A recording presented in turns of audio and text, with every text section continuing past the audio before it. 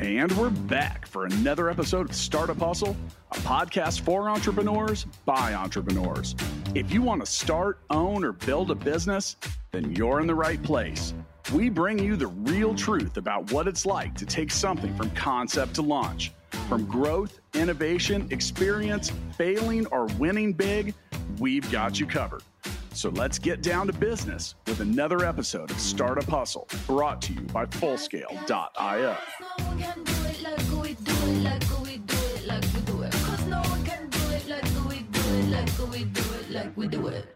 And we're back for another episode of Startup Hustle. Matt DeCoursey here to have another conversation I'm hoping helps your business grow. When it comes to growing your business, it's not a real big secret. You got to hire great people. That's what we're going to talk about today. How to do it, how to not do it, and a whole lot of other stuff that I'm sure will come up along the way. Now, before we get too far into that, I want to let you know that today's episode of Startup Hustle is brought to you by Fullscale.io. That's my company. We're going to help you build a software team quickly and affordably. Now, with me today, I've got another Matt, but it's not the other Matt that's often with me. This is Matt Hunckler, and Matt is the CEO of Powder Keg, straight out of Indianapolis. Scroll down to the show notes or go to powderkeg.com. He's going to tell us about what they do at Powder Keg. I love the organization. But first off, Matt, welcome to the show. Hey, thanks for having me, Matt. It's great to be here. Yeah, I appreciate you joining me. Now, I'm a Powder Keg fan. I've gone to your events before. Why don't you, I like to say no one tells the backstory better than the CEO and founder. So how about you go ahead and give us a good idea about what's going on with Powder Keg and what you guys do. Once again, powderkeg.com. Yeah, thanks so much, Matt. I would love to share some of the story. It's super cool that you've been to some of our events too. I love it when that's people's first exposure to Powder Keg. Of course, in this last year, we've shifted our events to 100% virtual, just with the pandemic and the huge shift that's happening. And obviously, those massive shifts have had a huge implication on talent and the way you can grow your team, regardless of where you live. But really, that's sort of what Powder Keg was founded off of, was this concept that people should be able to connect with their calling, scale high growth businesses, and ultimately reach their full potential no matter where they live. And so for folks like us living in the Midwest, or people who are on the coasts, whether that be in a Silicon Valley or New York or a Miami, or on the other side, Seattle, we really try to do a good job of connecting the right people with the right opportunities at the right time. So what started for us as an organic community, it literally started as an event. It's funny you mentioned events, Matt. Do you remember which event you attended? Was it in Kansas City? It was, and I've got a great success story with it. It was probably 4 years ago, and my now business partner, Matt Watson, was presenting at Powder Keg, and it was at a distillery, and I can't remember which one, but we went down there and Matt presented, but another one of the presenters was Roy Scott, the founder of Healthy Hip Hop. And I ended up investing, both Matt and I in Fullscale have invested hundreds of thousands of dollars into Healthy Hip Hop at this point, but that's where I met Roy. So mission accomplished there. Hey, there you go. And really, it's that sort of serendipitous connectivity that is so magical about Powder Keg, about communities like Powder Keg, particularly when you talk about these Midwest tech ecosystems where kind of everybody knows everybody, or at least is second degree connected. We're really focused on creating more of that density. And it kind of came about actually literally over a decade ago in the back room of a bar, actually in Broad Ripple. Matt, you mentioned you lived in Broad Ripple in Indianapolis. That's actually where the very first Powder Keg event was over a decade ago at a bar called Binkley's. And we were in the back room because that's where we could get free space as long as we ordered enough drinks. And it was very self-serving. For me, I was just like, I'm working on my second startup. I need people to beat up the idea, tell me where there are landmines, where maybe I don't know there are landmines, and just ask for feedback. Maybe hire one or two people to help me continue growing the business. And it happened very organically. I got a group of 20, 30 people together. And of course, a handful of other people were like, hey, can I also share what I'm building in my business? And that event that you mentioned you were at in Kansas City is basically the same thing that was sort of crowdsourced as the format over a decade ago. that sort of pitch and get feedback before Shark Tank existed.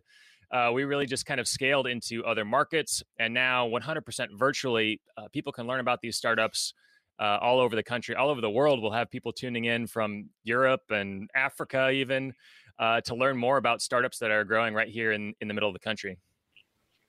Let's just go ahead and let that be lesson number one for hiring great people. Get out there and get involved in events and communities and stuff like that, because you'll find like-minded people. And you look at the investment that we made into Healthy Hip Hop. I mean, Roy was looking for that, and I worked in the music industry. I see you look like you're in a music studio right now. I see banjos, guitars, and drums. But the thing is like that was a good starting point. And why I didn't hire anyone, investing in something is similar to hiring. Now, when it comes to hiring great people, this is really this has so much to do with the success or failure of early stage businesses. And, in a world where people are seeking funding, and there's a lot of funding out there, we're coming up on our 600th episode of this show, Matt, and we have been asking investors, entrepreneurs, like anyone, all the way down the road, like, do you bet on the jockey or do you bet on the horse? And everyone picks the jockey because it's the people and the team that make a company great. And, me being a little older and more experienced at this point, I've learned a few things about hiring people, and I've hired 200 people to work at Full Scale in the last 2.5 years. And, what are your opening comments about the conversation we're about to have about hiring great people? Well, I think you hit the nail on the head. Raising capital is important, but at the end of the day, 70 to 80% of every venture round goes directly to hiring and retaining the best talent. And so actually, we've run studies over the last several years across geographies, across scale of company. And the number one pain point for high growth tech businesses is consistently finding the right people and convincing them to join your team. And now that the whole world has shifted to remote first, in terms of its or at least the tech world has shifted to remote first, it has completely leveled the playing field in a lot of ways, opened up the talent pool. But now, as a company based in Kansas City, if you weren't competing on a national scale for talent before, you are now. And whether that city is Kansas City or Chicago or Nashville, it has just been a massive shift over the last year, which has been happening over the last decade. So it's pretty exciting time where I think startups that understand how to navigate that will be the ones that stand out above and beyond, because they'll have access to the greatest asset for your business, which is the people. So we say hiring great people, not hiring good people, not hiring average people, not just hiring people, great people. And I think let's start with talking about what makes someone great a little bit. I mean, I think that we can start maybe first with just like a general number. I need you to be in the top 20% of whatever it is that you do. Yeah. Both aptitude, experience, intelligence, like all of it. That's the starting point. Are you all right with that? Yeah, I'm with you on that 100%. I would add to that, for me personally, my criteria is just as much attitude as it is aptitude.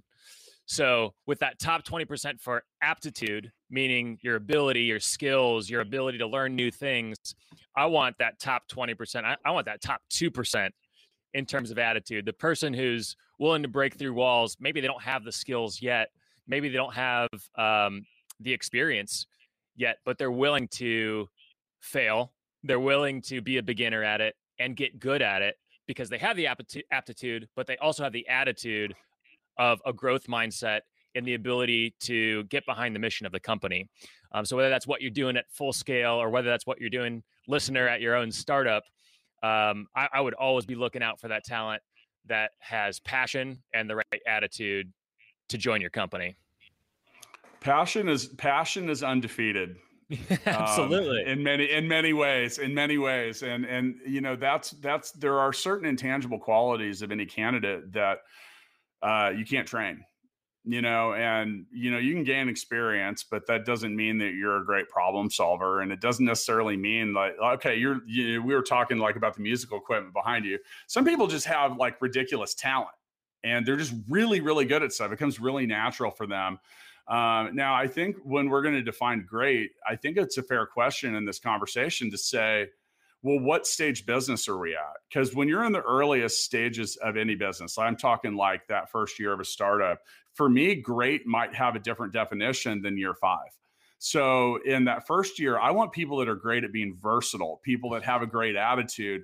Now, one of the things that can be challenging is if your business does something that very few or no one else does, you might have to train people how to do it, because you're not going to find, it's not like, hey, I own an insurance company and this guy's been selling insurance for 20 years and knows the industry, because that's usually not the case. And and overall, though, when it comes down to it, passion, having a good attitude, because that's something, by the way, if you're just listening and you're thinking about doing something different, attitude is something you can control. And then I find that, so passion is a big thing that we look for when we hire people at Full Scale, because if they're passionate about what they do, it makes it easier to show up and do it every day, and it's not a grind. I actually find that those are usually the most productive people that we have, because they're doing it more because they like doing it and they want to do it and they want to find a solution, than they are just like, hey, it's 9 to 5, now I'm done because it's 5:01.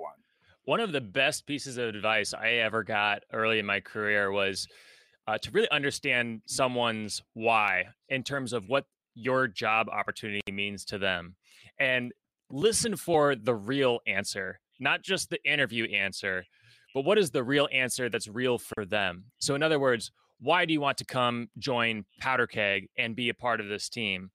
And of course, the first answer you get is going to be, oh, I love the mission, I love what you're doing. But why is it important to you? And ask that follow-up question. Why is that important to you? And I love the talent that has that chip on their shoulder. And I don't mean like a grudge or resentment, but I mean, they have something to prove. They see the opportunity for growth for them at your company in the role that you have available. And you can tell those candidates, those professionals who see the opportunity and say, I want to come here because I want to be able to help be a part of scaling a product from a product team of 3 to a product team of 300. I've never done that before. I've always been at the later stage, or I've always been in the super early startups stage, but I want to be able to prove that I can go from 3 to 300. And I would love to do that at Powder Keg. Like, that's the stuff I'm looking for. Or if it's a salesperson, I just really want that lake house. That's great. It's great for me to know that's not a bad motivation to have for your salespeople, to be honest. Like, it sounds superficial and kind of shitty, but I need my salespeople to like kind of be slightly greedy and just want to like cash checks all day. I used to live in North Carolina, and they'd often say a fat dog won't hunt. And that was related to salespeople, because a lot of them get a check and they'll be your top salesperson one month, and then the next month they're last on the list. Yep. And it's not, and it's funny because salespeople that's like a whole different episode. We're going to have to get, you have to hire them a little bit differently. Now, one of the things, and, our handy dandy staff at Startup Hustle gives me some talking points. Now, you can see one of the things that's on this list is don't hyper focus on someone's past. There are things I'm looking for in someone's past, and then there's some things I don't care about. I'm kind of at the point now where, like, and for those of you that spend a lot of money on a college degree, I don't really give a shit about it. I care about what you've done, and like, are you a producer? Now that comes from someone that's dropped out of 5 colleges. So, now I like it too. I'm okay if you have the pedigree, but that's not my hiring reason. And then you got to kind of delve into it, because sometimes you can look at someone and it looks like they've had too many jobs, but then sometimes they just have the wrong ones. And at the same time, like while I favor stability, hiring someone that's been in the exact same system for 10 years, you may get someone I refer to that as being institutionalized. Like, they only know how to do it one way. So what do you look for when you look at someone's past or their history? I think you touched on a lot of them. And when you kind of mentioned some of those things, work history, the kind of environment they've been in the past, how are they going to fit at my company? All of those things to me relate to company culture, which I know is a totally fuzzy word. And it's really hard to demystify what does company culture mean. But I want to see what someone's track record is. What kinds of companies have they worked with in the past? How did they like those experiences? Did they like being at a high growth startup where you wear 15 hats? because that's going to be similar to what it's like at Powder Keg while we're going through this scale up phase.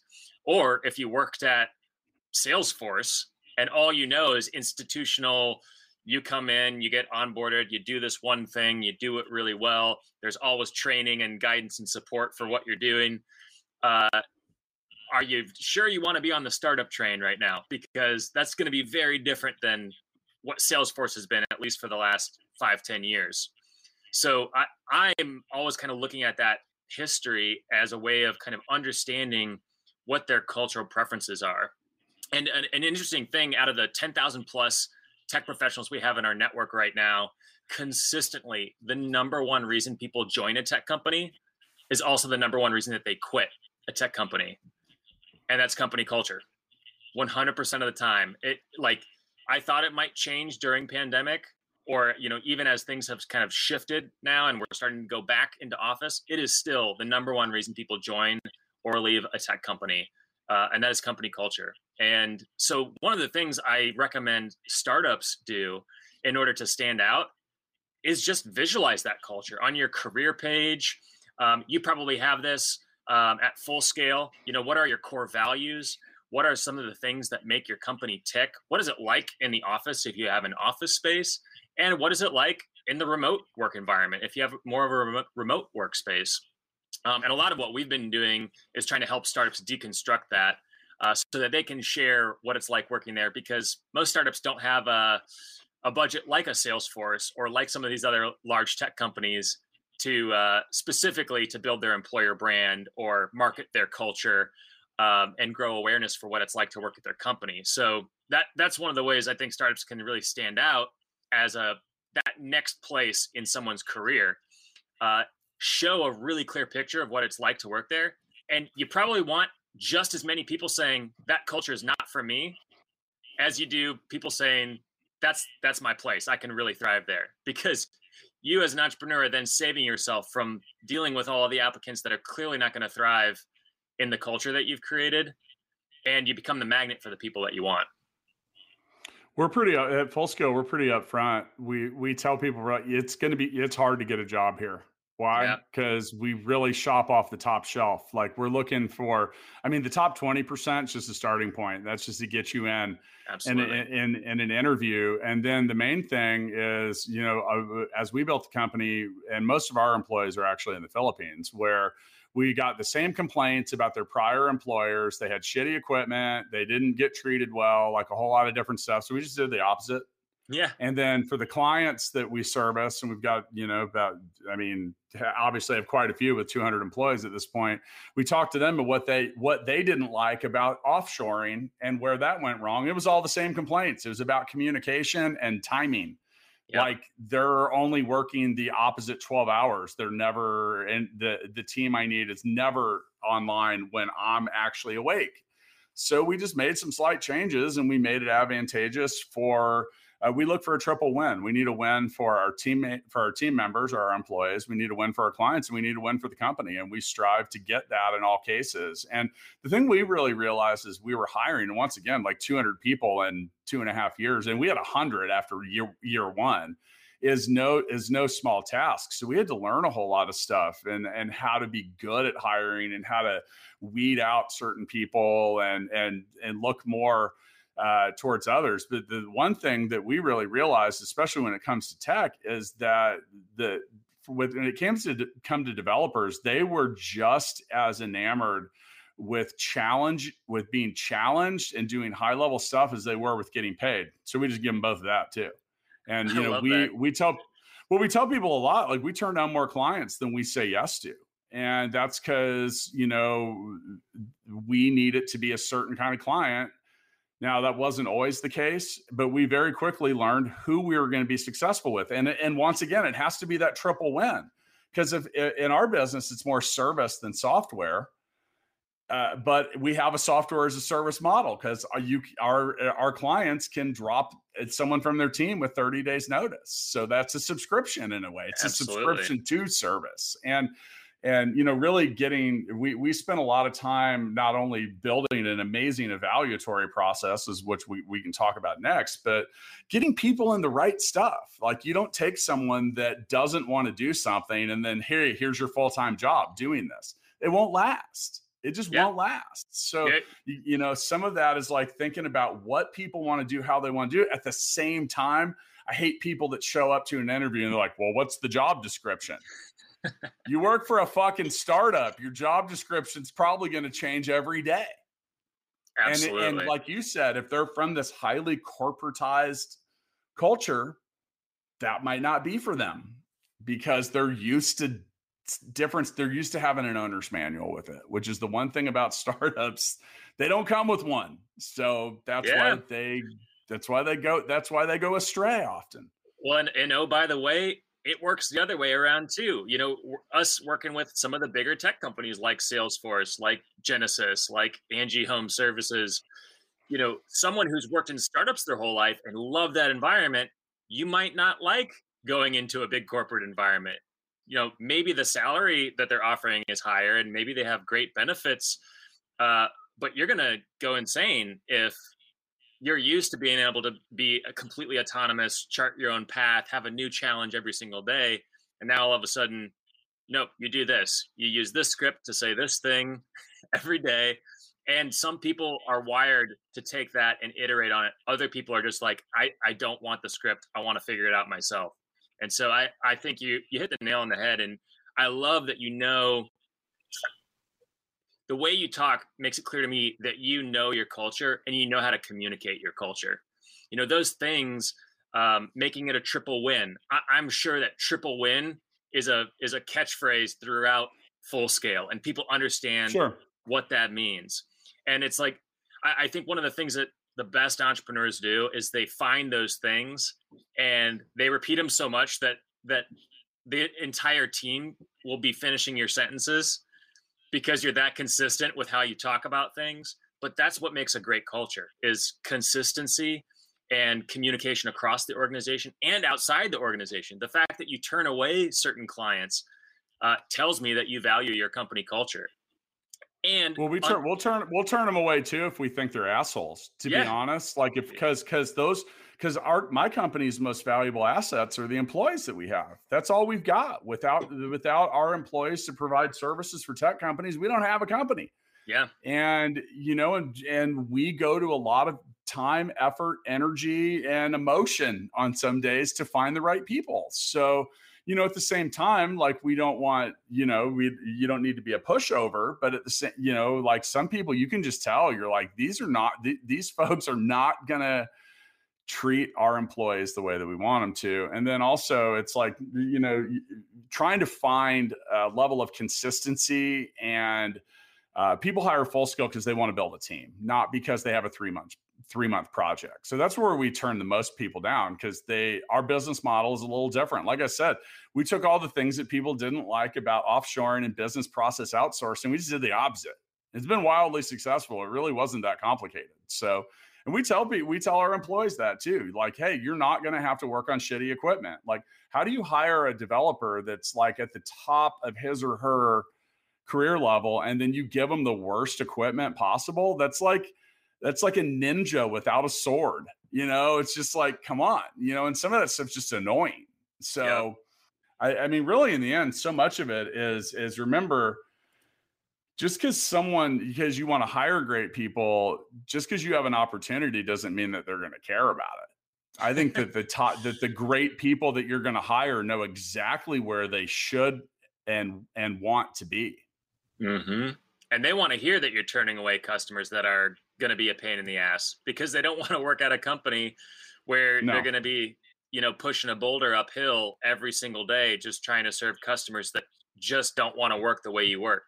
And we do the exact same thing. I mean, if a company does not have to know everything and all there is to know about employer branding and culture, and that's a big piece of what we want to help them with. But if they don't even get behind the idea of your company culture is important, or behind the idea that sharing what your employer brand is going to help you attract the right types of talent, we just know it's not going to be a fit, because we know that our 10,000 plus tech professionals, they're there because they care about the culture and because they want to work with the best employer for them at that point in their careers.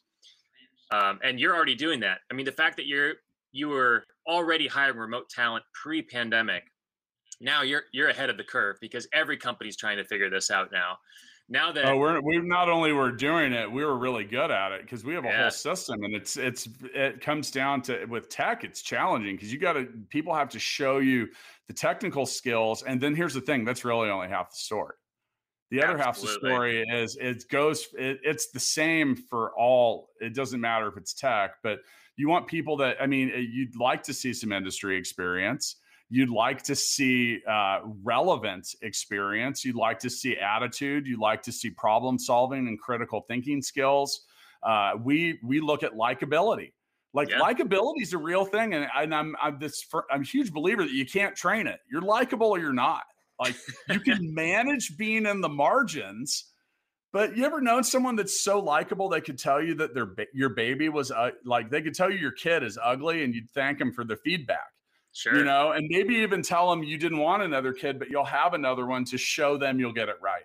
But likability does matter. And then we even look at marketability because some people just don't sell themselves well. And that's part of us is finding a link between a company and the service providers we have. So some people just aren't that marketable. It could be a number of different things. And then the main thing we favor the most is communication. Yeah. Because if you're going to be remote or on the other side of the world or anywhere, if you can't communicate, you are going to struggle as an employee in almost every situation. So communication's a big thing, and not being afraid to say, hey, look, this is not good. We need to stop and think about this. How valuable is that if that occurs once effectively, occasionally? That can be a big deal in any company. Yeah, it's immeasurable. The impact of that is immeasurable. And I think the fact that you're even considering those things pre-hire puts you in the top quartile of employers. I would love to talk about what you've learned and sort of what we're seeing in the marketplace as more and more companies are hiring remote talent and are looking at building distributed teams, whether that's in a fully remote environment or some sort of hybrid hub and spoke type of model. There has been this massive shift. And I really believe it's the employers that figure out how to navigate this are the ones that are going to be the top companies in the world in a couple of years. Well, for us, Fullscale, if you want to learn more about Fullscale, go to fullscale.io. First off, we built our own management platform. We built because there was nothing that did what we needed it or wanted it to do. And that is as simple as like time clocks, daily reports, things like that, things that provide stability and communication. Now, we had already been building that when the pandemic hit. And then all of a sudden, we were like, God, first off, thank God we built this. Second off, we actually sat back and said, do we have something that's commercially viable here? We said yes, and then decided not to take it to market, which is okay. Because our business was growing so fast. We're like, we're going to be just great at this one thing that we're really good at. And, and then so much of it, like overall, you talk about company culture. Well, look, people talk, and for us, our number one recruiter is our own employees. Yep. So we incentivize our employees to bring the best people they know to us and say, hey, this is a great company. And the thing that's probably the craziest that just blows my mind. So I've gone over, once again, we're largely in the Philippines, and I'll go over there and I'll be there for a couple weeks at a time. And I will leave and I'll ask management what their feedback was from the employees about me. And they'll say, well, all the employees are just really impressed at how much you came around and talked to all of them. And I was like, what CEO doesn't? Like, who have they been working for? Like, why? Like, right? Like, for me, that's the most valuable part of my visits is sitting down and getting to know everyone. And it's hard to do. It is hard to do when you have 200 people and I know all their names. And that's shocking, but it shouldn't be. Like, and that's the thing that really, but that's what brings the culture. And then making sure that people are heard. So before I arrived for my visits, we put a box on the front desk, and you can ask anything you want. And it's kind of funny because I've gained a reputation for making sure I answer all the questions. So sometimes they're kind of funny. Like, hey, Matt, do you drink? Want to get wasted? Yeah, that was a question once. Love it. But people in an organization want to know that their voice is going to be heard. It doesn't mean that you have to cave every time. Because by the way, the more employees you get, the more they're going to ask for things, because it's just the nature of math. Yeah, the more stuff that comes in. And then, you also have to understand that ever since the world invented the manager, employees have not liked managers. So, you're going to get a little bit of grumbling, but we literally do town hall. So we sit there and I'll answer the questions. And I look through them, so I'm not just pulling the same ones out and, same question 6 times, but that kind of listening and involvement and answering the questions that people have about the company in a fair and transparent way, it has so much to do with why our own employees tell the best people that they know. And, here's the thing is if you begin to build that kind of culture, people get past the imperfect moments, because there's plenty. Yep. There's a lot of them, Matt. And, that's the thing. And you're able to say, hey, look, I know this isn't perfect. We're talking about it. We're going to figure this out. Hang out. This isn't going to continue to be a problem. And it's always about things that matter, occasionally you'll have someone in management that's maybe not doing a great job, and then sometimes they are. And it's a matter of getting down to the bottom of it. And sometimes it's just about letting people gripe a little bit. Yep. Because they don't even necessarily care sometimes that you're not gonna figure out the solution and do it the way they want, but instead they just wanted to be heard. Yeah. So and so I think that's it. And then really in the end, it's like, hey, look, I care about all of you. I care about this company. My family depends on it like yours. Are we working to do something great together? Because if we are, and we're all committed to that, we're going to be fine. And we have almost no turnover. That's amazing. It's nuts. How do you expose those things to candidates and potential team members? So you've got this culture where people don't leave. You've got this town hall format. You've got the box on the desk and all these things that uniquely make your company. How are you exposing people to that in that hiring process? Whether that's institutionally or it's like you said, your current employees talking to other employees, and that's your marketing machine right there. Well, honestly, on some levels, we don't expose them to it until we know that it's someone we want to talk to. We had 250 people apply in March. Oh, that's awesome. And that's a lot. Yeah. That's a lot. It's not like thousands, but 250 is a lot, man. So you got to get through that. And while we do list some of the things like, here's the thing: top pay, top equipment, top benefits. Okay, let's start there, because those are just like those core things, right? Like you're going to have a hard time winning without any of that, mm-hmm. And you need to have that. And then past that, it's like just kind of letting people know, but we get to know them. So our hiring process, and if you want to hire great people, you can't be in a hurry to do it. You got to get to know them a little bit. And so we just, we've created 40 different certification tests. Oh, really? So we let candidates, and they're ours. Like we wrote them, they're for us. And I don't mind telling, we use HackerRank as nice. a platform to deploy them, but we've made them all our own. And so with that, we want to see someone be in the top 20% of one of those certifications. And if you're not, you don't even get an interview. And we even have like an English language test too. And because here's the thing is, if you don't speak English, then you're not going to fit very well in what we do. So that's important.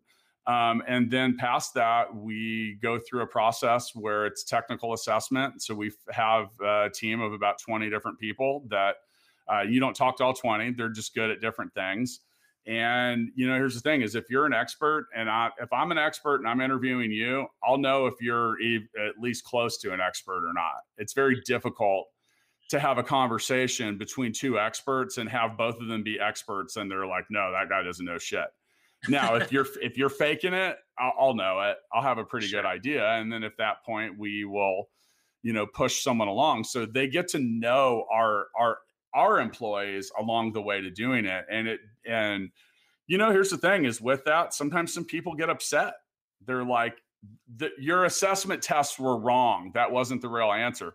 Really? Because I got a lot of real smart people that would disagree that passed it and seem to be doing well. So, you start to have to kind of deal with the volume of it. But when we zero in on when we know exactly what kind of people we're looking for, and when we do, then, we want to get to know them. And we want to, another thing too, is especially given the pandemic and everything, even though tech workers and IT people are in high demand, we present stability. So we actually went from just hiring people to now giving people a minimum 2-year contract. Like, hey, you get 2 years. Like, hopefully you're not a train wreck, because that's on my dime. But yeah, right. But the crazy thing is, Matt, is like, I'm so confident in our hiring process. We're patient. We're kind of like that championship baseball player, like the batting champion. That's not someone who swings at pitches outside of the strike zone. Right. They know exactly, if you talk to a batting champion from major leagues, they know exactly what they're looking for. They're outthinking the process, and they're patient. They're patient, which means you have to pass on a lot of stuff. And like right now, it's excruciating because we have a waiting list for our services, and it would be very easy to operate outside of the margins of what we're used to. And we don't. We will stay there, which sucks on some days, because if you want to hire great people, you cannot get them to show up to the interview in a linear way. They just show up. They you can't predict it. You might have to talk to 50 people. You might have to talk to 5, but you got to know exactly what you're looking for. And that's hard. That's hard, especially if you haven't had experience. How many people? We have interviewed thousands of people to hire 200. So we got pretty good at it. And that's what sucks for a lot of startup founders, is hiring great people is tough, because you might not have. Well, first off, if you're trying to hire IT or programmers domestically, good luck. Yes. There's like 400,000 open tech jobs right now. Like, it is wild. You get 3 applicants. You'll get 3 applicants. And honestly, if you're an out-of-work programmer in the U.S. right now, I am legitimately asking myself, what's wrong with you? Right. Right. Very, very high demand right now. I mean, that is probably the number one problem we solve for our customers, is a solution that allows those software developers to look for their next role privately, without disclosing that they're open and looking, without throwing their resume out and spraying and praying across job boards. That's not how the best programmers are finding their next job. It's not how the best marketers are finding their next job. It's not how the best salespeople are finding their next job. It all comes from network and building that reputation. And I think what's beautiful about what you do at Full Scale is this whole thing, the podcast that we're on right now, it's all employer branding for your podcast or for your company, right? So for people who are listening to this and are now listening to episode 599 of the Startup Hustle podcast, they've got a pretty good idea of what the culture's like, because guess what? They're spending an hour each week, or they're binging it and listening to an hour a day or several hours a day. It helps us hire better people, actually. 100%. Startup Hustle and Startup Hustle TV. Because actually people want to work for a cool company. They don't 100%. Want to work. You at first, as an employer, think that you have a disadvantage to Globo Megacorp. You don't. People don't want to work there. No. I mean, I've literally been in Silicon Valley talking to startups about this. I'm like, how do you compete against Google, Facebook? And they'll tell you a lot of people just don't want to work there. They don't care. They don't find any passion in helping build and support a platform where people share pictures of their dinner all night. That's not what they're passionate about. And it's a good point. The thing that those big global brands do have, though, is they have a known brand. And there are those stories of what is it like to work there. And Google's, take Fridays off to work on a project and problem that's not in the OKRs or the KPIs. Just be innovative, right? There's all those stories out there from those big corporations. What I love about what you're doing here is you're competing at that level with those corporations, and you're putting out a signal that is, we're not trying to be big corporation. So that's the thing. People fear the unknown, right? And so That's why a lot of people go to the big brand, is because it's a known thing. I at least know what I'm getting there. Whereas a startup that doesn't market themselves, doesn't talk about what it's like to work there, doesn't have a founder who's out there in public and visible and creating thought leadership, they are largely unknown. And that, to a lot of people, is something that they're going to steer away from when given the option of going to some unknown brand or going to Google or Facebook or some well-known brand. So go hire people from there. And that's like, and I didn't want to get out of this episode without saying that, look, the best people already have jobs somewhere else. You got to go out. Look, here I am, 200 employees deep into this, and I spend time every day recruiting employees. Absolutely. Every day. I use LinkedIn. I use a number of different things, and they all have jobs somewhere else. Mm-hmm. And a lot of times it's for big companies. Like in the city we're in the Philippines, Accenture has 6,000 employees. I don't look at that as competition. I look at that as an opportunity. And, like I hire people out of there all the time. Absolutely. Because you have an advantage as a startup. And a lot of these big companies, they got so big that it's all slotted out. You're just working that next 6 months to go from like blah, blah, blah specialist 4 to blah, blah specialist 3, or the other way around, and the thing is people don't want to just be employee 84362. They want to be a part of something that matters. They want to have a sense of appreciation for what they do. By the way, that's another thing I think is really important. I thank our employees a lot. I was recently given an award from Forbes, and they're doing the top 1,000 startup entrepreneurs, and I was honored to be in their first 250 they announced. And nice. I did an interview, and here's the thing: I don't really care about that kind of shit. Like, I'm not really driven by that, and I can't pay my bills with awards. So I did a different interview that was about that, and I said, I'm happy for our employees because they're the ones that won the award. I didn't do shit. I just accepted it. Because if it wasn't for them, no one would be talking about us. And, and if you're a leader and you're a founder and you're someone that's wanting to hire people and if you've let any of that get past you, I work for them, Matt. Absolutely. I work for my employees, not the other way around. And go to a country like the Philippines and start saying stuff like that and see how the reaction is. It means a lot, because it's really not it can't be about you. It has to be about them. And you do work for them. It's your job to help them be successful. I couldn't agree more. And we actually have a couple of team members in the Philippines as well. What our longest team member has been with the company over 5 years now.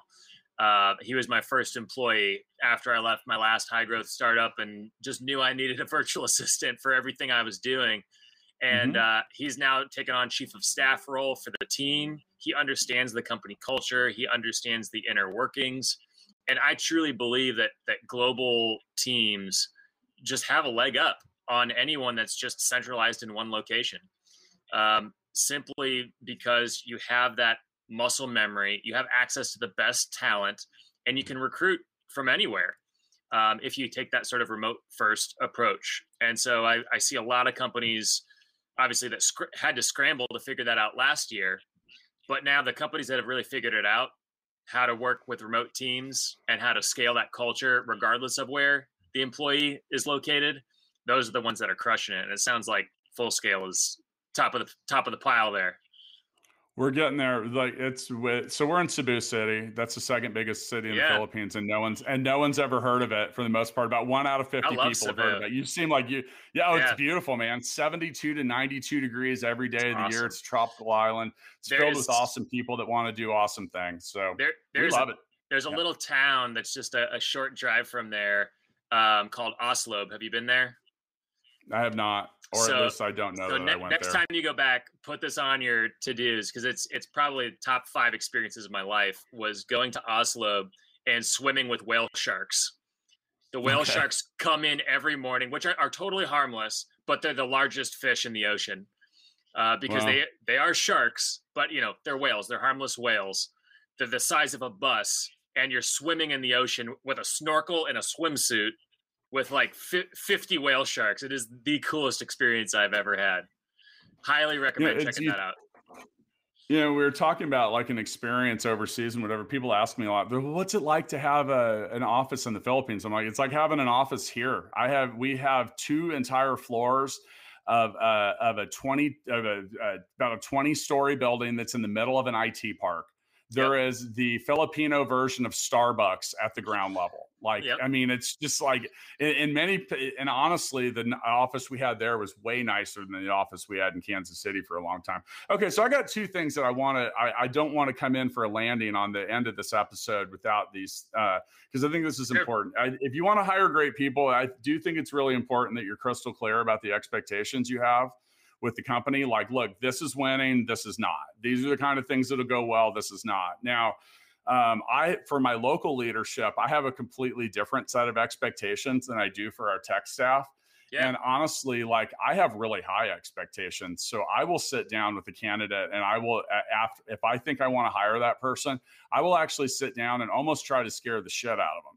I will, like, from an expectation standpoint, I'm just like, hey, look, this is what you can expect. And you know what? On some days I can be a pain in the ass to work with because I have high expectations and I don't come off of them, and I'll hold you accountable for it. Mm-hmm. Just do it. It's just the way I am. And if you don't like that and you get butthurt easily about feedback, you do not want to come work with me. Right. And I tell people that. And like, here's the expectations. Like, and when we have 200 employees on the other side of the world, we're not always a 9-to-5 shop either here. Sure. Sometimes we have to be online. You have to be online at 11 o'clock to talk to people when they're actually awake. So, you know, some of that. And then, you know, and I think that that's fair. I don't think you need to always have like a crazy detailed job description about everything, but you need to let people know what to expect and what they're getting themselves into. Even if it's just so later they're not like, no one told me about this. Oh yeah, I did. We sat down. We were really clear about it. Being clear and setting expectations up front, continuously communicating those expectations, those are the foundations of a good culture. And I don't necessarily mean that, you know, your approach to scaring people off is better than someone else's approach. It's like, just get on the team and you'll find your spot. You know how you lead the team. And the fact that you're clear about that allows people to opt in and say, yeah, that sounds like me. I want to work for that team. And the people who are like, you know, I want to know that after 6, I can be with my family and I'm never going to get hit up. And you can just say, hey, that's great. This is not the company for you. And for them, they can say, great. You know, still love what you're doing. Let's stay in touch and figure out the next thing. So I love that you communicate that consistently and get crystal clear with people. That's fantastic. So I said I had 2. I got 1 more. You got to trust your gut. You know, that's why you take your time. That's why you go slow. That's why you meet with people more than once. Because I can't tell you how many times I've loved someone on a first meeting. By the time I got to that 3rd one, I'm like, man, what was I thinking? Because if they're wearing you out in the interview, or there's something that just doesn't seem right, what's that going to be like in 3 months? Like, the one thing I've learned about employees is the ones that in the 15-year history of me creating jobs, the great ones are usually great right away. They are. They don't come in clueless and slow as hell and whatever. And I look back at you know, I turned 46 in a couple months, and I'm really on the trust the gut thing, man, because my gut's undefeated. Yeah. Now my human decision-making process, very flawed on many points in the timeline, but you know, like I said, do you have a good feeling about it or not? Because if you don't have I should say you have a great feeling about it. You need a great feeling about it. And that's back to that discipline, like that baseball plate discipline. Like, you don't swing. If you're swinging at a pitch that's in the dirt, you're never going to hit a home run with it. You're just not. Yeah. So trust the gut. I agree. I think the thing that I heard that I love calling out to hiring managers and leaders is that your trust, sort of the nuance of what you just said. And let me repeat it back to you, make sure I got it right. But you collect lots of data and information, and that's the first step. And it's like, once you have the information, then it's trust your gut. And I see leaders get this wrong all the time, where they they use the trust the gut thing at the front end, and they just say, I don't know, that doesn't seem right, they're out. Whereas what you're saying is like, even when you say, oh, that feels pretty good, go through the process, get the additional information of the other 2 interviews, and you're the sort of nuance there is, it's like, if you've got the information, like, give yourself like sufficient information, then trust your gut. But it's when people get it backwards that they can kind of end up missing the big opportunities. When we go, I can't talk to all 200. I can't interview all 200 people that we'll hire. Not. So we've created a really smooth process for that. But if I've got someone that's normally really patient and they're like, this person might get annoying, I know that's not good. Yeah. And that's pretty easy. Now, if it's someone that I'm going to work with and be around every day, and that's the difference. See, the hardest part about defining company culture with a company like Fullscale is technically we have about 50 different cultures because we work for 50 different companies, and our employees need to fit into those. And that's why I said that. That's why you want the good attitude. That's why you want the versatility. Like, in some cases, I want Swiss Army knives. In some cases, I want swords. And you're one or the other. You're usually not both. So because it takes time to be good at all of that. All right. So we end my episodes of Startup Hustle with what I call the Founders Freestyle. Why do I say my episodes? I'm not the only host of the show. Make sure you tune in on Tuesdays. Join Andrew Morgans, founder of Marknology, and talk all about e-commerce and Amazon sales. On Thursdays, join Lauren Conaway, the founder of Innovate Her, and she talks about all kinds of stuff too. If you haven't had enough Startup Hustle at that point, did you hear we started a TV show? I'll give you some advice. Don't start your own TV show. It's a lot of work. So you can head on over to YouTube. Just type in Startup Hustle. We're pretty easy to find. You're going to get some raw and real tips from entrepreneurs and founders at all stages of business across a variety of different industries. It is not just tech. It is not just Kansas City. We have people from everywhere. All right. So here we are at the Founders Freestyle. Matt, once again with me today, Matt Hunkler, the CEO of PowderKeg. Go to powderkeg.com. Matt, when we look at this just topic of hiring great people, I mean, first off, do we miss anything? And what's the best advice that we came up with today for anyone that wants to hire great people? I love the Founder Freestyle. It's my favorite segment of the show. The one thing I would say that we missed is get a broad range of inputs. And we kind of touched on it here and there.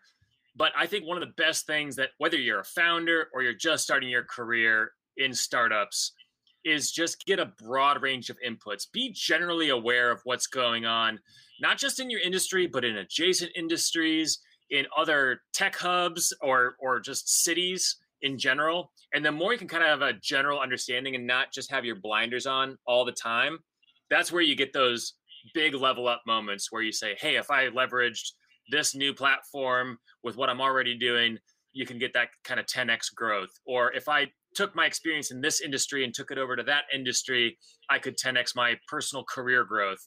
I would say that's my number one piece of advice, hands down, regardless of stage at startup. And then the one big takeaway, I just loved hearing you talk on this podcast, Matt, about your culture and getting clear and being clear on communicating that culture, whether you're the founder or you're the hiring manager and your own team has its own microcosm culture, which you just touched on in terms of, different members are parts of different teams. Get really serious about communicating your culture. If you already have core values, great. What are other ways that you can communicate those core values? If you already have a diverse and inclusive team, great. Talk about how you build that. Get on podcasts, share articles, contribute to articles, share your story. And I think you do such a great job of that here on the Startup Hustle. And I just want to point out that meta lesson that I think is in this show, that you do such a great job of communicating the Fullscale culture and employer brand. Well, thank you, and that's good to hear, especially from someone like yourself, Matt. And I think to close the show out, I think a couple things that come up is all the stuff you said, without a doubt. And then if I have to add on to that, go look for talent. Like, don't just think you're going to just throw up a job ad and then you look at things like LinkedIn or just, I don't know, man, it's a very connected world. And, if you have very specific needs, go look for people, go reach out and go try to find them. The greatest employees you're going to find are probably already employed somewhere else. And the lesson at the very end of the event, show up to events, go check them out. Yeah. Don't just sit at home. Go talk to people. Yeah. Yep. And, you gotta, and then I think that the next thing is be patient, like you got to define what you're looking for.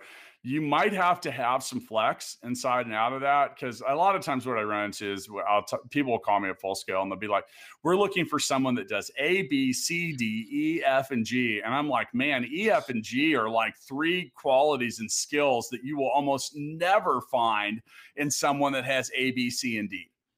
So if you're waiting for that person to show up, you might be waiting for a very long time. And so either you need to decide that that's 2 different people, or you need to find the right person that is smart enough and has enough flexibility to figure it out quickly.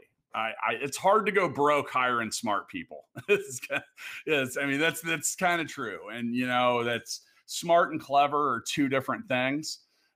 Both qualities I admire in developers and in entrepreneurs. And maybe that's another episode for us. But we're out of time in this one. Matt, thank you so much for joining me. And for those of you listening, go to powderkeg.com. They do some awesome stuff. Hopefully there's an event. Well, there is an event coming to you somewhere, sometime, because it's all online right now. Can I make a quick invitation here? I would love it. We've got an upcoming Unvalley conference. So this was a huge hit in December when we hosted. We had the co-founder of AOL, Steve Case, who spoke, along with Arlen Hamilton, co-founder of Backstage Capital. We had almost 1,000 people all over the world attending this virtual event. We've got our next one coming up on May 19th and 20th. And we have some amazing speakers. I might even try to talk Matt into being a speaker as well. But we have some amazing speakers from all over the world that are going to be speaking there. And if you use the code Startup Hustle, you'll literally get 50% off your ticket, which is literally less than $20 anyway. But you can get 50% off your ticket price, 2-day all access pass, and connect with some of the best talent and build your team. I like it. All right. I'm out. Awesome. Thanks, Matt. Startup Hustles brought to you by Fullscale.io, helping you build a software team quickly and affordably. Make sure you reach down and hit that subscribe button, then come find us on Instagram. See you next time.